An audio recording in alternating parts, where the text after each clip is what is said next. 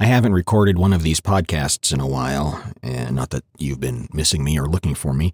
And it's not because I haven't been musing about things. I've just been having trouble writing this one because I feel like I'm about to tell you that water is wet or sand is scratchy.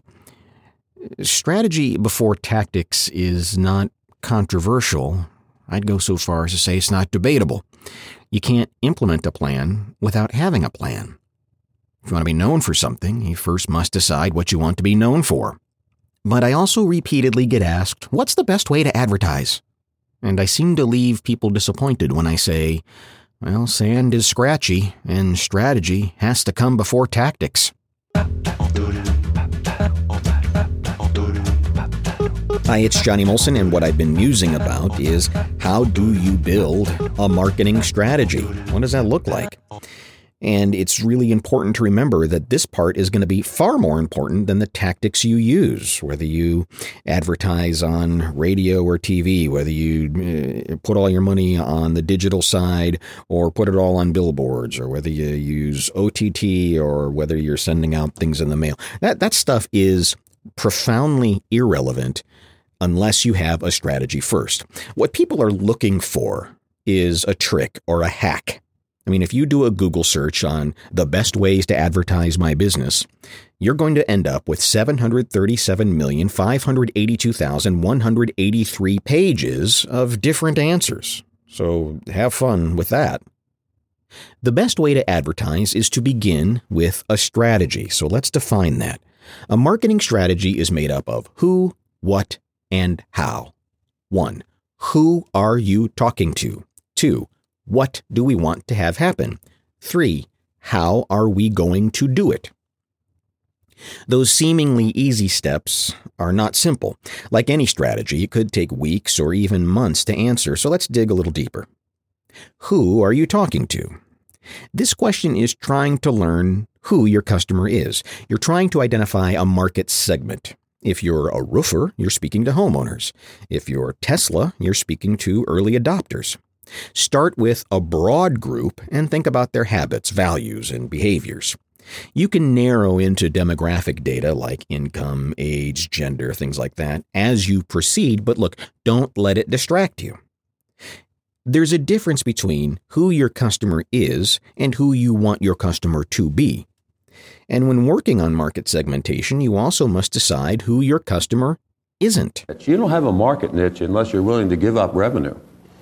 Everybody says, well, we have a market niche until somebody comes along and says, well, gee, there's a segment over here where you could develop additional revenue if you just go into it. And what you generally find is that you go into it, and yes, you get additional revenue, and your costs go up 28% as a consequence of that. So we basically said, this is what we are, this is what we're going to do, and we're not going to worry if there's a small percentage of the American people that don't like it and don't fly us. And that's the definition of a market niche. You have to write off part of the market or else you don't have one. That was Herb Kelleher, the founder of Southwest Airlines. And he understood he had to decide who his customer isn't. He knew he wasn't the plane for first-class travelers. He was the plane for people who wanted a discount, point-to-point, easy trip. All right. What do we want to happen? The answer to that is not buy stuff.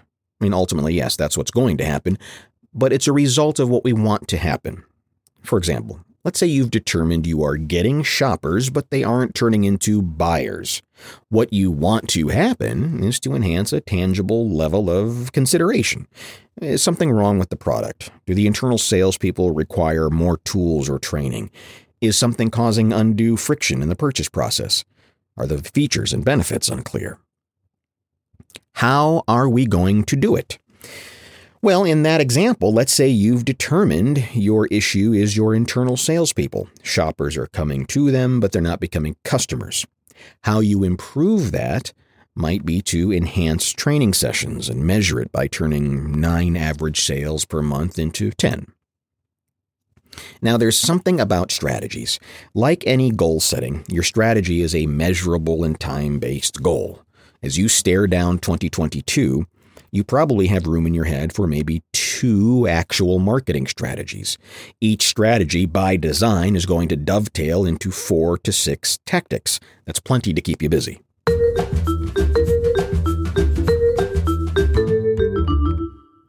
Now, did you notice so far I haven't mentioned advertising? That's because I'm talking about marketing strategy. The words marketing and advertising have been blurred together. Our industry has done a huge disservice to businesses by doing that. Advertising is a surprisingly small part of marketing.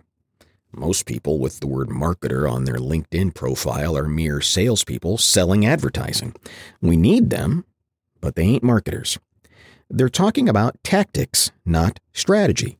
Politely ask them to leave unless they can help you with your strategy. Big warning here. They're going to try to sneak past the guard and say they have a digital strategy or something like that. Don't let them fool you. There's no such thing as a digital strategy. There's only a strategy, and digital things might be a part of it. This is important because you can pretty easily tactic yourself into bankruptcy. And as sure as God made little green M&Ms, the tactic hounds will distract you from your strategy, especially if you don't have one. So, do you have one?